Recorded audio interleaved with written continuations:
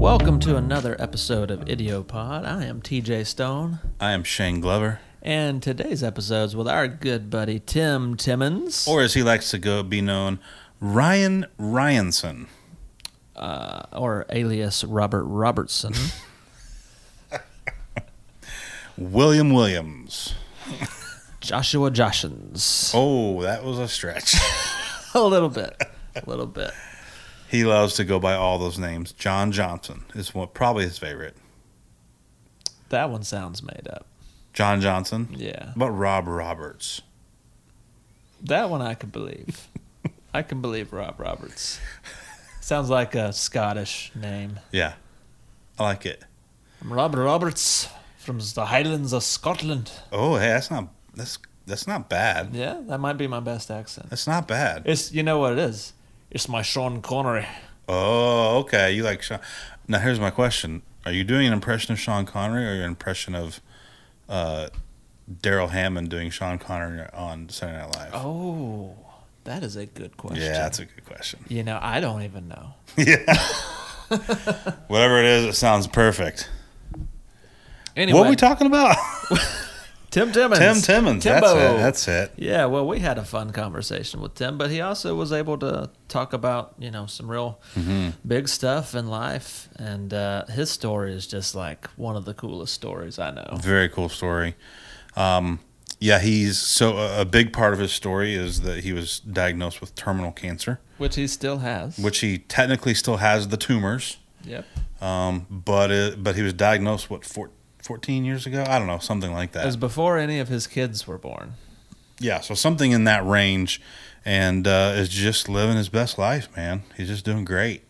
Probably the most joyful person, legit, that I've ever known. Yeah, and he wakes up every morning just thankful for another day, and it's like, wow. Yeah. It's really good. He makes me want to be happier to wake up in the morning. Yeah, 100%.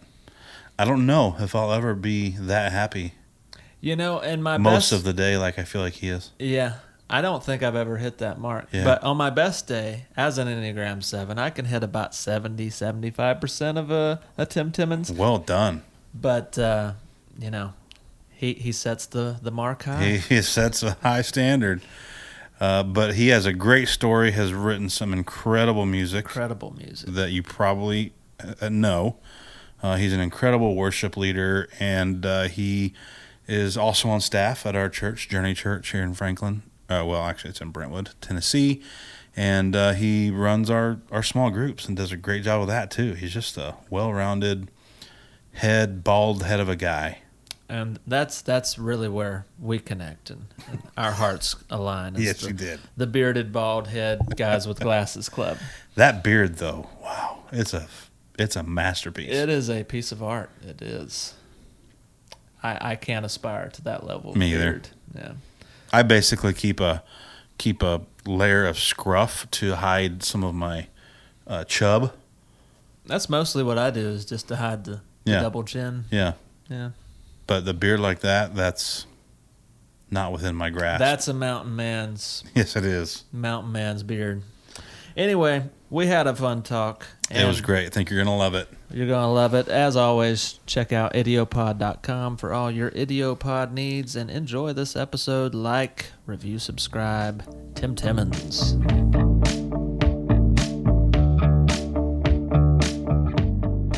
And we are recording. And speaking of good heat. ABR, baby. ABR. The best heat in the world is the Idiopod with myself, TJ Stone, and my buddy.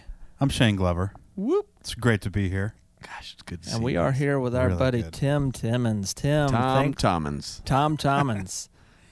Timbo Timmons. Yeah. Love it. I did think your name was a stage name at first. Yeah. Most people do. It sounds like. Yeah, Tim Timmons. Okay, but what's your real name? Yeah. Yeah. And so Okay, my real name is Rob Roberts. Yeah. That would be rich. Rob Robertson. Yeah, Jamie, actually, our mutual friend and pastor, the other day we were talking, and he just started into this thing like, oh, I had a friend named, Justin Justins. I'm like, man, I wish that was a new comment for me. But it could be like a daily comment like, Totally. oh, Tim Timmons, I have a friend, Rob Robbins. Yeah. So I gave him a lot of crap for it, and it's been really a good little bit. I love it. Try it at any point when I'm talking too loud. Just go, okay, John Johnson. Next question. Yeah, I haven't thought of that, but that is probably something you get like almost on the daily. Yeah. When meeting people. Yeah. Yeah, I get a lot of dumb questions, but that's one of them.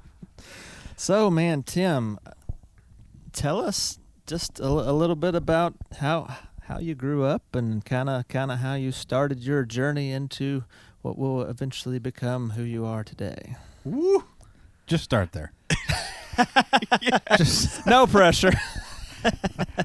Well, man, I don't know where to start with that one. How about where you grew up? Tell us about little Timmy Timmons. Little Timmy, and that's a perfect name because little Timmy was actually not very little, to be real honest. Oh, yeah?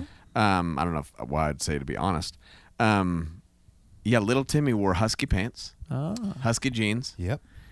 And, I didn't fit in little boys' pants anymore. Mm-hmm. And I didn't fit in big boys' pants because, the crotch was too big totally. for those.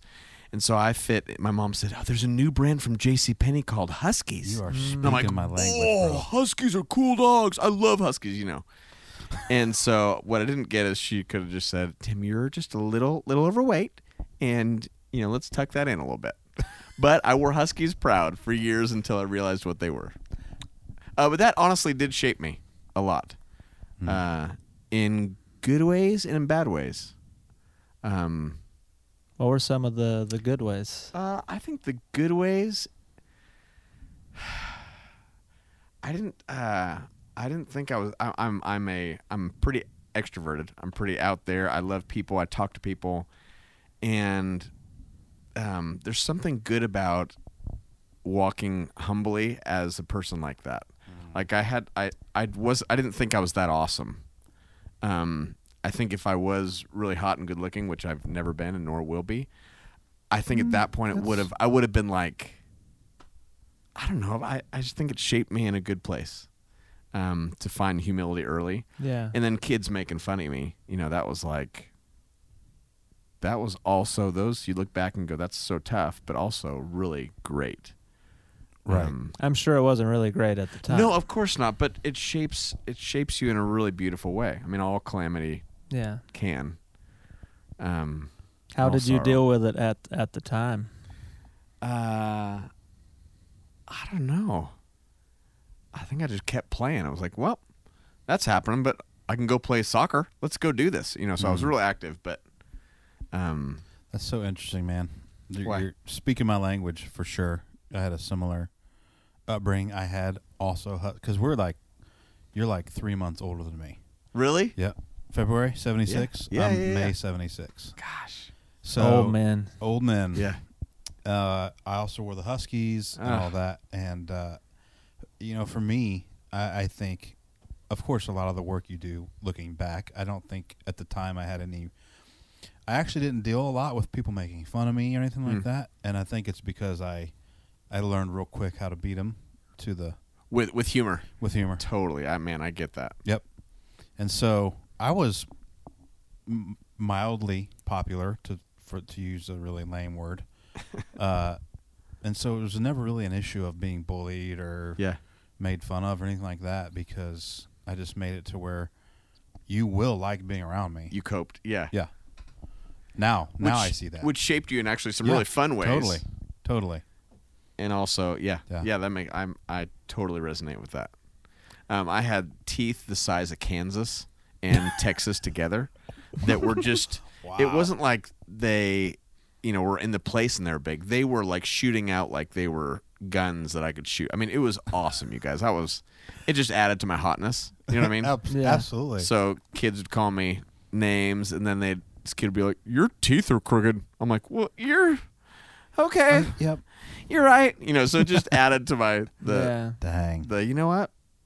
This is not going to get me anywhere as being awesome looking. Like, that's not going to do it for us. So did you have to go through the braces? I went through about 24 years of orthodontia. Oh, wow. Not really, but it felt like 24 years. I was in college, making out with my wife to be in braces. Like, getting her lips cut. Totally. Tim, did you put wax on? Yeah. Yeah, come on. Yeah, I did. Yeah, but I think those are all good gifts as I look back. Mm-hmm. Yeah, there are a lot of those as I look back. That are good gifts. And you grew up West Coast? West Coast, Orange County, California. Yeah. Son of a preacher kid. That's what I was Nope, son of a preacher. Yep. And that was also shaping in really mostly all great ways. Really? Oh, that's Yeah. good. That's not usually what most people say. No, I didn't have that story. I had other parts of the story.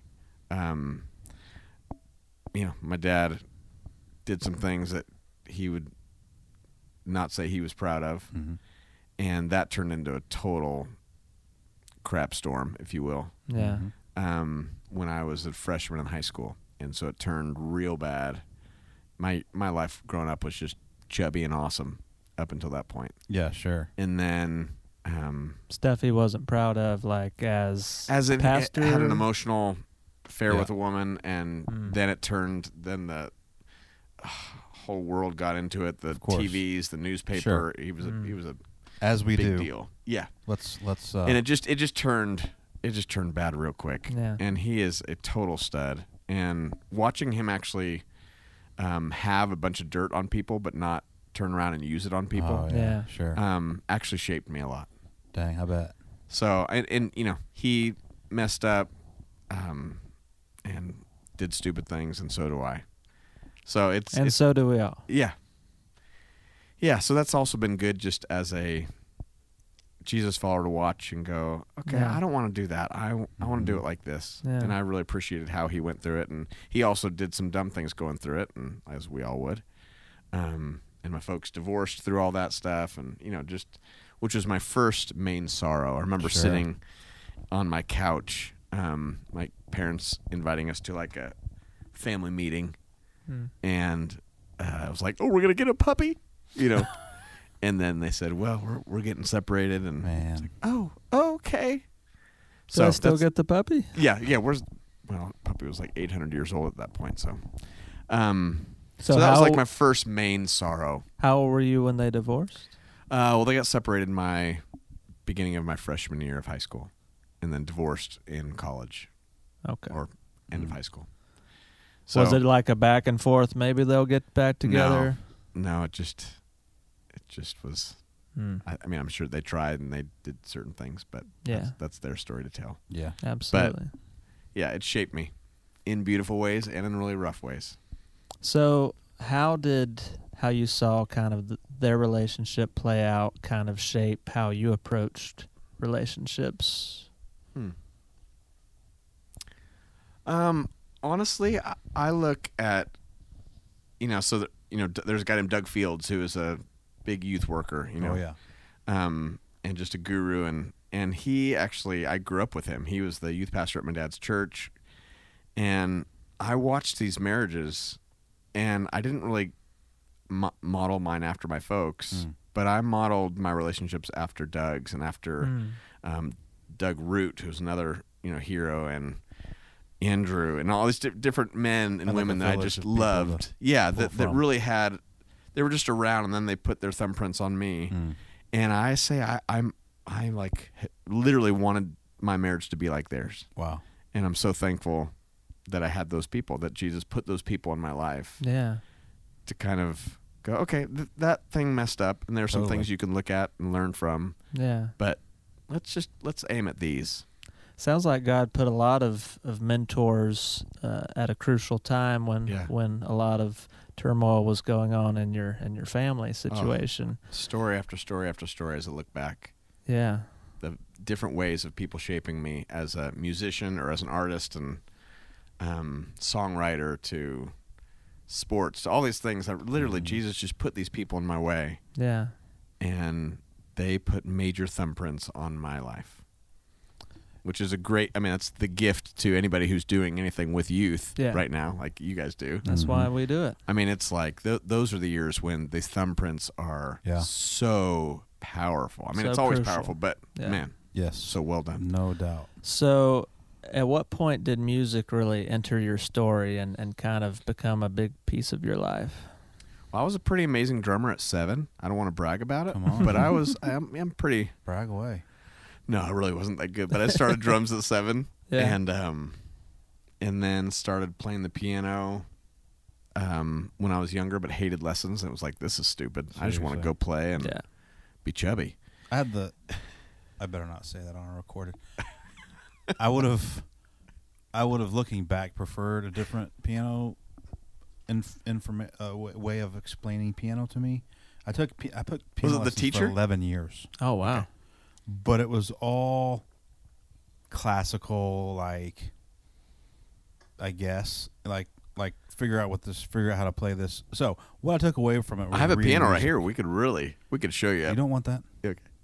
What I took away from it, reading music, but I had nothing for like, hey, just come play in the key of G. I'm like, ooh, which ones are in that? Is it part of Claire de Lune? Exactly. Is chopsticks in there? Oh man, 11 years. And Yeah. for the music I would want to play now, it did me no good. Yeah. So Well, blessings. yes, amen. I bless. So it. I picked up the guitar at 11 and started writing songs. And then, That's a pretty young age to start writing songs. What sort of propelled that? oh, they were terrible. Golly. I just was like, oh, that's cool. I remember the mentors. I just talked to a mentor, one of those guys that shaped me, the other night. I just saw him at this event. I'm like, man, I just want to say thank you. I was a kid, and I looked up to you so much. Oh, that's cool. And everything I do now is really partly because I watched you and I wanted to be like you. Dang, that's pretty cool. Wow. So, How did he receive that? pretty great. I mean, it's like, oh, man, no, thanks. And at the moment, like you guys are doing work right now, at the moment, it's just kind of a grind. You're just doing what you do. Sure. But later down the road is when those stories really start coming out. Yeah. Sowing seeds for probably someone else to cultivate later. Yeah. Yeah, it's just not our job. Our job is just to be present and do what we do. So, anyway, started leading, music and worship at 11 and through junior high. And then once my folk stuff started happening, and I taught myself piano at that time, actually real piano, which I'm amazing on the white keys. Yes. I can't figure out the black ones, but I'm amazing on the white keys. Well, you got half of them then. Yeah, I got half of them. Wait, maybe. Is that half? Not quite. Not quite. I started writing songs because I had to, because my folks were a mess, and Needed the outlet. it just became an outlet for me. I really resonate with that. That's Yeah, the we've talked about that in the same past. reason I Yeah. did. Yeah. Totally. So that was one of the great gifts for me with music, and still is till this day, is now I just write prayers, my prayers, and then for some reason other people get to pray them. That's It so lives with me. awesome. That's pretty sweet. So cool. So that really became, for me in that whole season, a way for me to process through stuff. Now, Well- you mentioned soccer, Yes. which obviously later in life became a big deal for you. When I was in the pros. No, I just played in college. Yeah. No just. Yeah, I mean, Take the just off. That's yeah. Not a Yeah, lot of I was a people consider goalie. Okay. So basically you just sit in a box and let people kick balls at you Yeah, or but- yours. you got to have instincts. You got to have hands. Yeah. I get it. How much of a passion was that? Was there a battle between that and music, or did they coexist? Not really. They just coexisted, and Yeah. then once it was like, no, I need to support myself and get a job because I want to play music. So it was pretty easy to give Okay. up. It's pretty easy to give up. Awesome. Yeah, music has always been something I wanted to do. I never wanted to do Christian music. I never wanted to lead worship, ever. I just knew I was good at it, so I could get by. And so I started a church called Saddleback when I was in college. I started doing, with Doug Fields and I did this, we started the college ministry there. And so I started leading there, and it's just like, okay, I'm good at this, but I want to go out and do mainstream stuff. Like that was, my hero was a guy named David Wilcox, and he's just insane. And he was the most beautiful worship service ever, but he never mentioned the word Jesus. Like somehow he told enough stories to get people interested, and they all of a sudden you find yourself in the middle of his stories, and then he sings a song, and you're like, oh, dang it, this is so good. So I wanted to go do that and point people to Jesus, but not talk about Jesus. In Christian music, I just never wanted to be a part of, because it was like they're just talking to themselves anyways. So Yeah. Oh yeah. like, who cares? Yeah. So anyways, that's a whole long story of how I got into doing what I'm doing and passionate about what I get to do now. I feel more like a missionary to Christians and with Christians than I do playing for Christian people. Like, I don't really care to do that. So at what point, because you mentioned it earlier, did you shift the sort of the focus of your songwriting to being about processing kind of your stuff to almost, instead of just being songs for other people to hear, to be like prayers? Yeah. I think it was around the time. So I found out that I was diagnosed with an incurable cancer 18 years ago. And you were what age at that point? 24, 23, something like that. I don't know, somewhere in there, 25.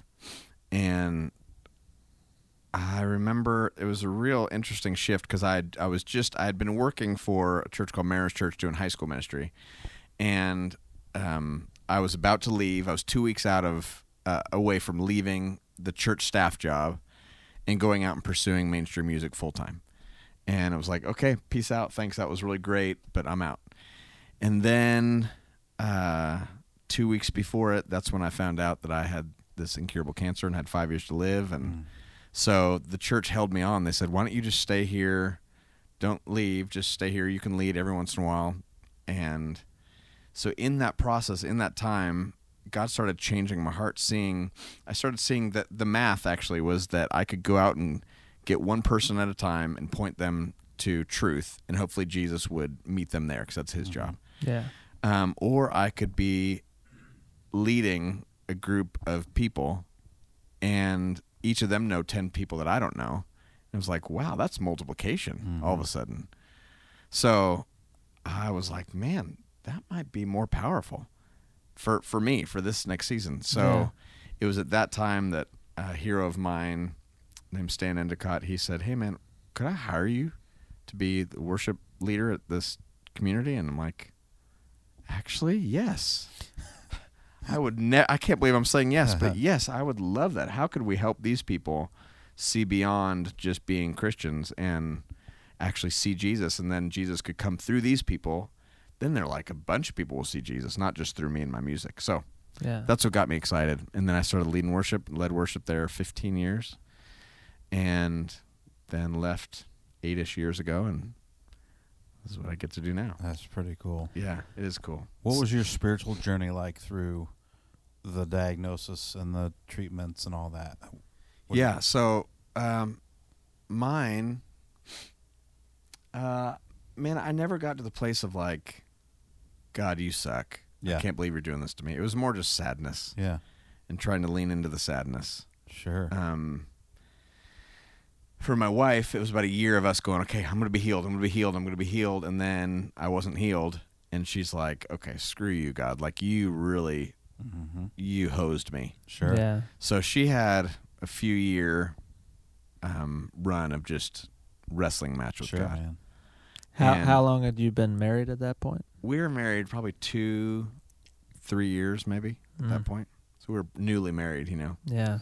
So that was quite a season. To see where she is today is beautiful. Yeah. But would never have happened without something like that. Sure. Oh, It's kind of like being chubby as a kid. Like, kind of look back and go, man, everything belongs. Everything belongs. It just does. And that's hard to say in the middle of really hard things. Yeah. And I have a friend dying in California right now of cancer, and he's in hospice, and everybody's there and waiting for him to die for the past 5 days. Wow. And to tell his wife and his kids right now that everything belongs. Right. Romans 8:28, guys. Right. Yeah, she'd give me a swift Shut kick. up. Yeah. But looking back, Jesus is still at work. Absolutely. So anyways, I left that community. My spiritual growth during that was beautiful, and then I got to a place where I was pretty comfortable being an awesome varsity Christian. Mm-hmm. And I was like, man, this stuff isn't working anymore. My soul is tired. I'm exhausted.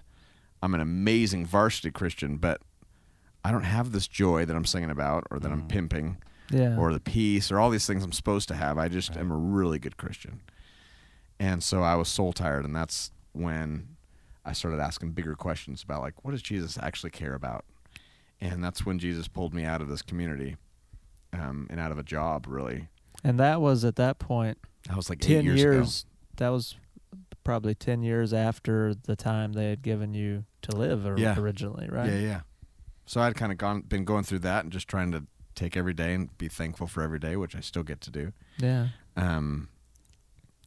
Yeah. So I'm even for that season when I was, leaving this cush job, great, money, all the things, and it was the greatest gift Jesus ever gave me was pushing me out. I've always wondered for a cancer like that, especially one that was quote unquote incurable, to be freed from that, is there any type of fear, maybe initially, that you just kind of live like, when's this coming back? Well, to clarify, I still have tumors, so it is not gone technically. Cancer's all still there in my body and doing what it does. So it never was like gone per se. So the gift in it is it's a daily like, okay, I got another one. Wow. Oh my So gosh. my tumors haven't grown in 2 years, which is amazing. Like my doctor's like, man, we've never seen this. So good on you. Keep, eating your Cheerios or whatever you're doing. It's a miracle. Yeah, I think I just keep getting to wake up, and I think Jesus has big things just in me to teach me that I get to teach my kids and invite them into big things and hopefully invite the rest of the world into big things. Dude, I got to tell you, I didn't realize that. I just kind of assumed. Yeah. Most do. It was incurable. Well, obviously, that was 18 years ago. You're healed, which maybe in a way you are, but it's not gone. Yeah. It's not remission, technically. Yeah, no, it doesn't go in remission unless Jesus takes it away completely. So they're right in saying it's incurable. You kind of, in a way, have it. Yeah. Except the diagnosis is all still there, yeah. My goodness. And so some of the things I've heard you say are even heavier to me. Like, because I've heard you say before. Yeah. Just, dude, I got to wake up today. Yeah. It's like, yeah. Oh, yeah. No freaking kidding. It's the gift for me. I literally call my cancer diagnosis, and I try to like not own it and call it my cancer, but my diagnosis, I call it like a Trojan horse for me. Right. That because of it, I have a credibility when I walk into a room and people know about that.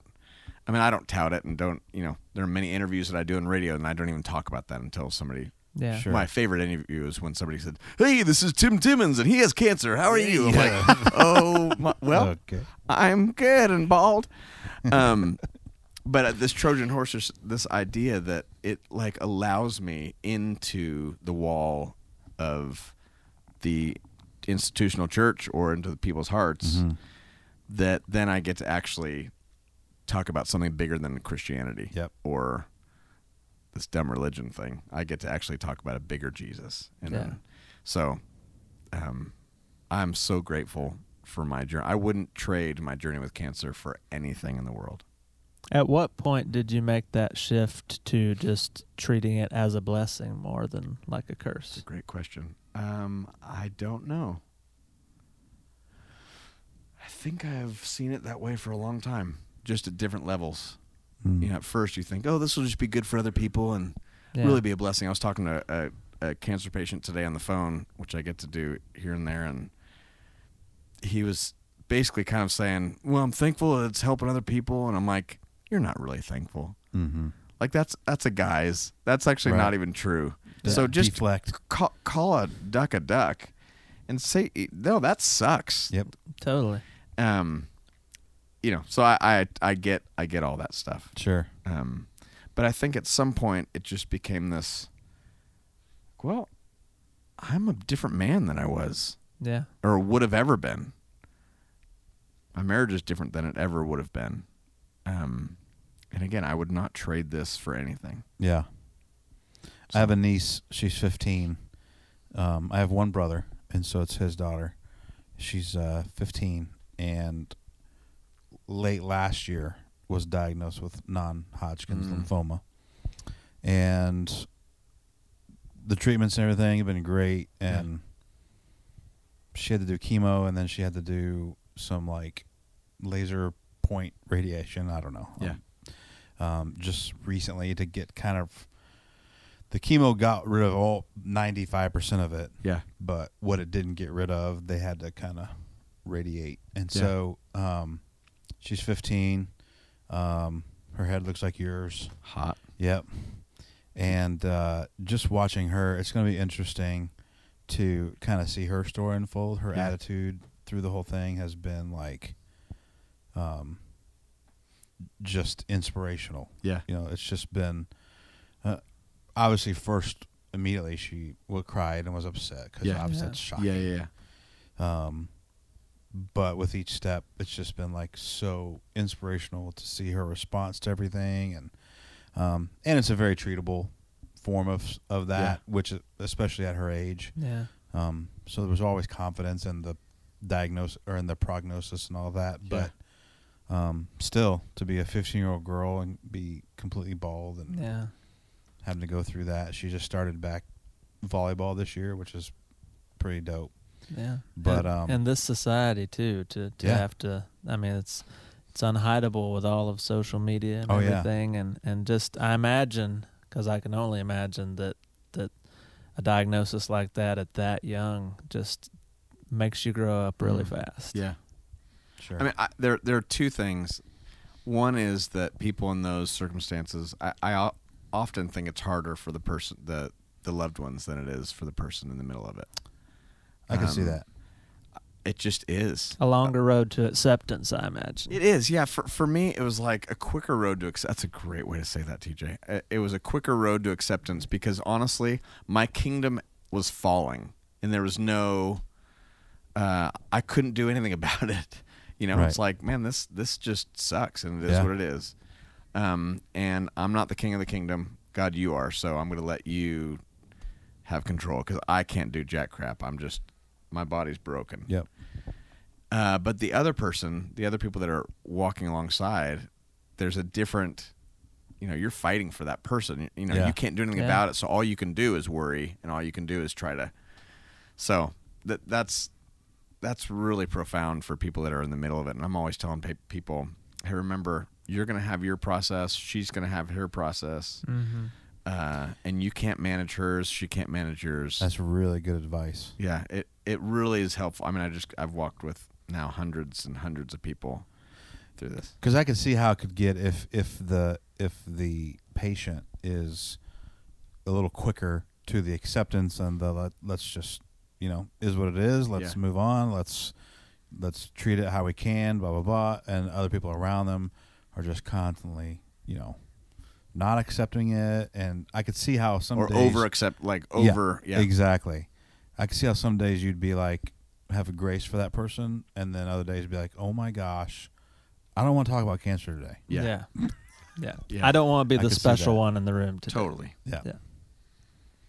Totally. So. Yeah, that's quite a road that I'm sure there are books on, but nobody wants to read those books. Yeah, right. And then when it happens, you're like, I'm not going to read a book about this, Right. So I hear the same story over and over all the time. Well, it's the cycle of grief, and it takes people with their individual personalities longer or shorter to move through all the steps. But you got to get to acceptance by the end of it. Yeah. Well, so how have you been, because you don't lead with that, and when we met, I had no idea until I heard you speak at church at some point. Yeah.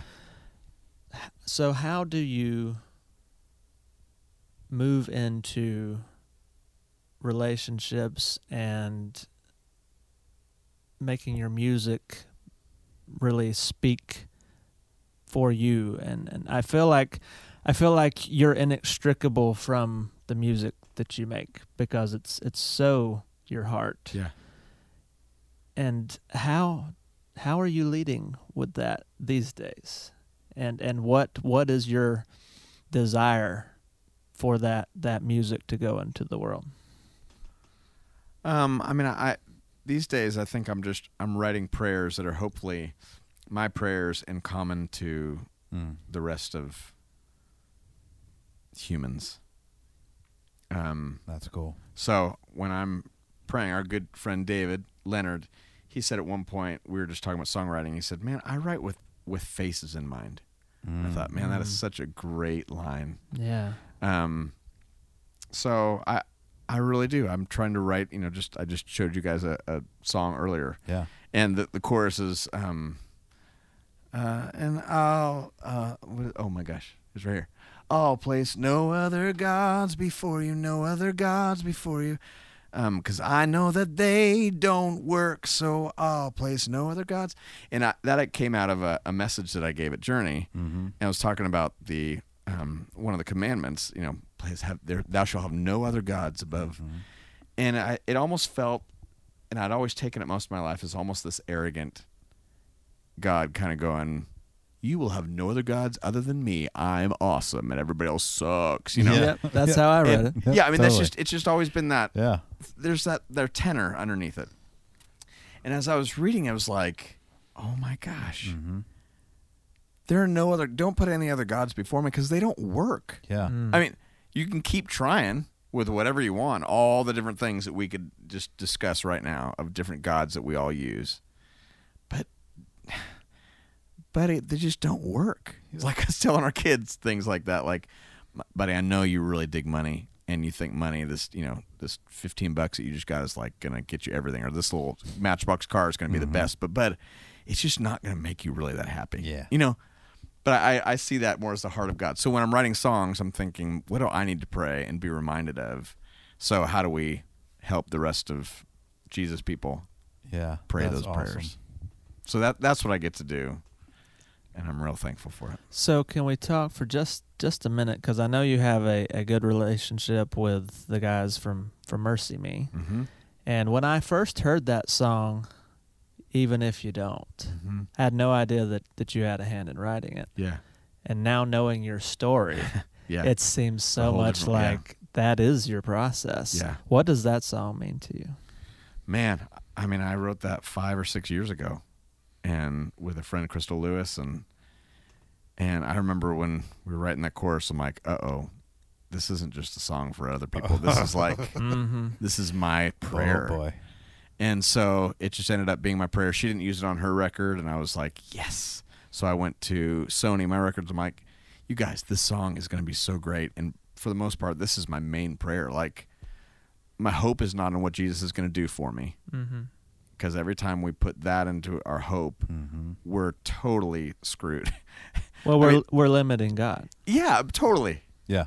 And I just do that all the time, and I've done that my whole life. It's like, okay, I'm putting hope. Not saying that we can't be praying for things with that great expectations of him showing up, because that's also a crazy phrase of him showing up. He just is. Yeah. But him doing what we want him to do and healing, we can agree in the name of Jesus. So I do that all the time with people and for myself. I agree in the name of Jesus right now for healing for myself, and for your niece, but for that to be my hope instead of just him alone being my hope, I needed to pray that. So when I was writing that song, that was the deal. It was like, I know you're able. I know you can do all these things. But even if you don't, my hope is you. Like, that's the point. It's not that even if you don't, that is the point. The point is that my hope is you alone no matter what. So if you heal this or if you don't, giddy up. Like, yeah, I'm good either way. So, oh my gosh. So that was kind of that prayer. Yeah. And then when I was in this room and Bart was here and I had sensed that song was for him a few months prior. And anyways, my record label said it's they didn't like the song, and they wanted to do another song. I'm like, you guys, it's really good. Wow. But I'm so thankful. One of those other things that you go, man, I could have really gotten my, Cheerios peed in, or I could have let it go. And so thankfully I did let it go. And then Bart, I just had the sense that this song was for Bart, but I would never go to my best friend and go, hey man, I got a song for you. I think, I always want relationship versus what anybody can do for me. It's just start there. So I just said, Jesus, if it's for him, then you can open that door. I just will never open that door. So he was in this room and started crying about his son with diabetes. And then all of a sudden he said the chorus verbatim to that song. And I was like, oh my gosh. He was sitting in your seat. And I just turned around right here, and at the very end of our talk, I just said, man, can I just play this chorus? It has been like something good for my soul for the past, X amount of years. And so I played that, and then we ended up rewriting the song, and then we ended up at the Grammys. It was just one of those cool things. But how cool is that I didn't have to do anything. I didn't have to like pimp my way in, or that was Jesus opening doors because it was best for his kingdom at that moment. It's always the best way and the best story. Yeah, gosh, always. And so why do I always try to make out with anything I can to get my way? Yes, it just humping people's legs is just not the best way to do it. No. Yeah. So that's kind of that was my prayer, and all of a sudden then it has become millions and millions of other people's prayers. Isn't that something? Yeah, so cool. And I imagine just writing it was a bit of a catharsis in and of itself. Yeah, some songs are that way, as you know. Some songs are like, man, I'm in here crying by myself. Yeah. Or crying with another artist or writer. Some you just write and you go, yep, that's really true. Yeah. Dang it, that's true. Mm-hmm. And then it hits other people really emotionally. So, yeah, I don't even remember the process in that one. I mean, Bart and I kept going back and forth in the verses, and but once it happened, it was like, oh, this is so great. And I can't imagine that you haven't heard so many stories at this point of other people and how that song has daily I get them meant so much to them. Yeah. Yeah, daily I get them. It's funny because not many people know that I wrote that song. Like that's not necessarily, it's not out there. There's one person in this room that didn't know until just now. Yeah. Really? Oh, really? Yeah. This guy. Yeah. So it's also a good thing for my ego and for my heart. Mm-hmm. I mean, that's just one more fat little Timmy thing that's like not awesome and also great for my soul. Like for the deeper spiritual soul, those are good. Anytime there's the gift of humility and having a right view of myself, those are good gifts. How would you say the ego and the heart soul piece coincide and live together with you in this phase of your life? Can you ask that another way? Yes. For 500. Yes. So you said it was great for the ego, also great for the soul.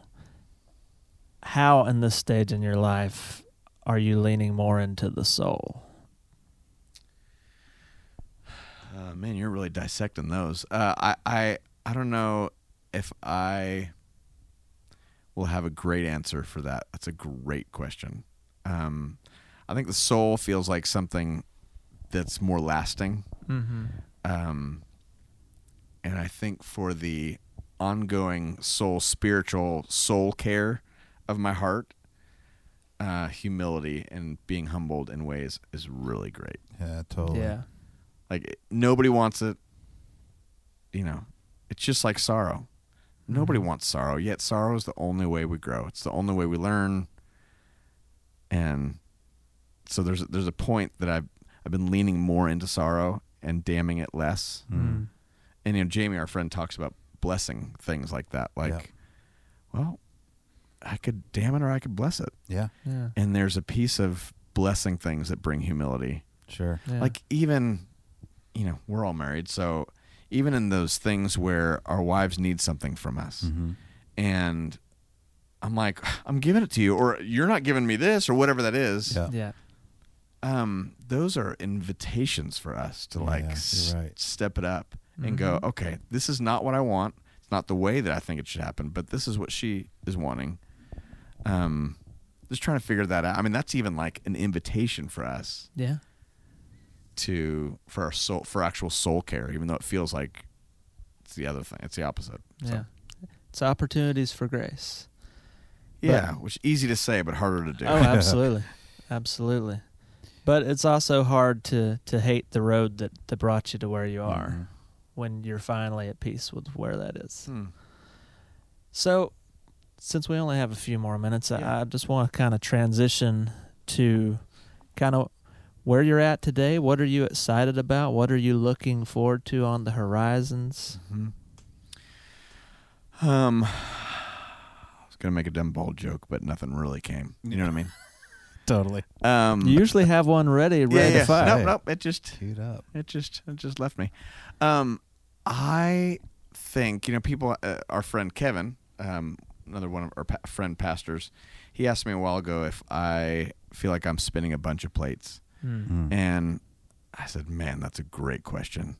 I said, "No, I feel like I'm spinning one plate that has a bunch of different kinds of food on it. They're always vying for my attention. Like there's one mission that I wake up with every single day, and that's in everything that I do, whether it's this podcast to writing songs. I'm about to sign another record deal, which is exciting, to putting out a new record, to I have a nonprofit called 10,000 Minutes, so I blog. It's called 10,000 Minutes, 10,000minutes.com, and I blog every week on that, to even being a part of Journey Church. I have one mission, so it's one plate, but it's always vying for attention. All the food is, if that makes sense. Hopefully that makes sense. You could probably edit that, and that would be way better. No.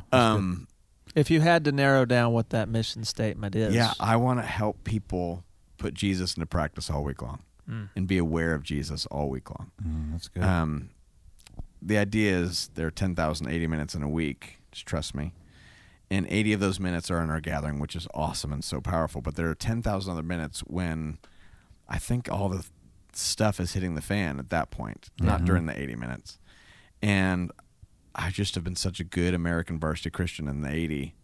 And once the 10,000 minutes happen, it's kind of like, Jesus, I got this until I really need him. And then it's like, dang it, Jesus, I need you right now. Instead of just trying to be more aware of him all day long. So all of my songs are hopefully prayers that will actually help people pray all week long, not just as we gather, It's like, and as we scatter, we are in the name and the power and the authority of Jesus. So that's what I get most excited about with anything I do, is helping people awaken to Jesus during the week. And then mostly just putting his invitations into practice. That's awesome. what I get crazy excited about. So I write this on my wrist every day, a little X on my wrist, for a few different reasons. One is just I remember I got up another day. Like I literally made it another day. Good to hang with you nerds. And then the other is that it's not about my kingdom today. It's, seek first the kingdom of God today, not mine, because I would polish mine or try to protect it. And then the other is just whatever practice that I'm doing, whether lately it's been just breathing in Jesus, breathing out, you have my attention. So every time I see this, I kind of just take a breath in Jesus, breathe out, you have my attention. And it's just so helpful. Like I'm changing. My heart is changing. I'm becoming more beautiful and more powerful just by putting Jesus' words into practice. So that's like what gets me up in the morning. And I remember that another thing you mentioned about the X is a reminder that it's with and not for. Totally. That was another practice. Which I think is amazing for any of us. Yeah. Because it's easy, especially those of us from maybe a more conservative or, old school Christian background. It was always like, God, just use me. Like, right. I'll be your tool. It doesn't feel right. Yeah. Sounds like a terribly abusive relationship. It really does. Yeah. And just a reminder that, how about just always be instead of doing it with him instead of doing it for him. Yeah. Even praying, that hit me last year. It was like, oh, I've prayed for God, like almost like I'm praying so he will do something, instead of just praying with him and joining him in the prayer. And it's the alignment thing, Totally. It's been so profound, but all this stuff has been helpful for me, even just seeing that, and hopefully other people are walking along with us. And actually there are. We just sent out something today with 10,000 minutes, and it's been amazing to see the story. So people are giving us stories. We just got 500 stories in the past few hours. So, I saw that you needed my help. So I need your I'll help. you. But it's so cool. Like what a great gift for my soul today. Yeah. To know that other people are seeing Jesus during the week because of something that we get to do with them. Yeah, that's definitely a pick me up. Yeah. So a great segue into the final question that we like to ask our guests is, what is giving you life these days? And by the way, you don't have to reach into the innermost depths of your soul. It could be something fun and stupid. Yeah. Which Could just I be- love gear, but that's not actually giving me life. That's a big learning. Distraction. No, it just I think it gives me life, and it doesn't. Because there's always then another piece of gear that I can, or a guitar. You know, I don't have many in this room, as you can see. No, there's or 100. there's only 8. Honestly, what's so funny about this answer is it's the thing that's giving me the most life and the thing that's like killing me at the same time, and that is being a dad. I understand that. It's like, man, it is the greatest joy of my day. And then it's the hardest. I mean, it's when I want to cuss. Yeah. Yeah. And do, is in the context of my kids. So it's just such a fascinating. It's like, I was telling my village last night, or just our friend group, that my heart is really being revealed in my parenting. Like things that I go, ooh, whoops, that's not pretty. Like there's something we need to like check in. There's some check engine lights going on. Yet it's my greatest joy. So. They're giving me the most life and sucking the most life out of me. And yours are how old again? They are 12, 10, and then twins are 8. 12, 10, and 8. Yeah. Just a little encouragement. Mine are about to be 20, 17, and 15. Yeah. It doesn't change. The reasons might be a little different, but it's pretty much still. Hey, Shane, you're number 1 in my book, and I hope you understand what that looks like. Yeah. That's good. No, that's really good encouragement. Thanks, buddy. Yeah, you're welcome, man. Wow. I'm glad. Yeah. I'm This glad has we been could really do a this. great time. Well, thanks so much, Tim, for Of course, you guys. Thanks for humoring asking us great questions. and for allowing us to sit in your awesome studio. Thank you. We've It'll be $20, so just leave that at the door. I'll get you next time. Yeah, it's perfect. Well, man, I've known you for, I guess, about a year. Yeah. A little less. And it's been a pleasure getting to know you. We connect a little bit on the humor scale for sure. But thanks for doing this, man. It's been awesome. Of course. And so you talked. So tell us all your stuff. 10,000. What's 10,000 minutes. .com. 1000minutes.com. And then if you want to get my weekly text encouragements, there are like 25,000 people getting it. It's really fun. I'm one of them. So are you getting that? So you text, and the number is 55678, 55678, and text, put in the subject 10K, 10K. So 55678, and then 10K. So then Instagram, all the Timmons things. music. Also. Yep. Let's go. And Coldplay / Tim Timmons, they've done some really cool things. Oh, absolutely. So, and Bono, as you know, I don't want to brag, but Yeah. hold on, Bono's calling right now. Oh, that was your 4:30. Yeah. Got it. Okay. Yes. Let's Well, I'll clear the room for wrap this Bono. up. Obama's calling. Thanks a lot, man. Appreciate it. Thanks, brother.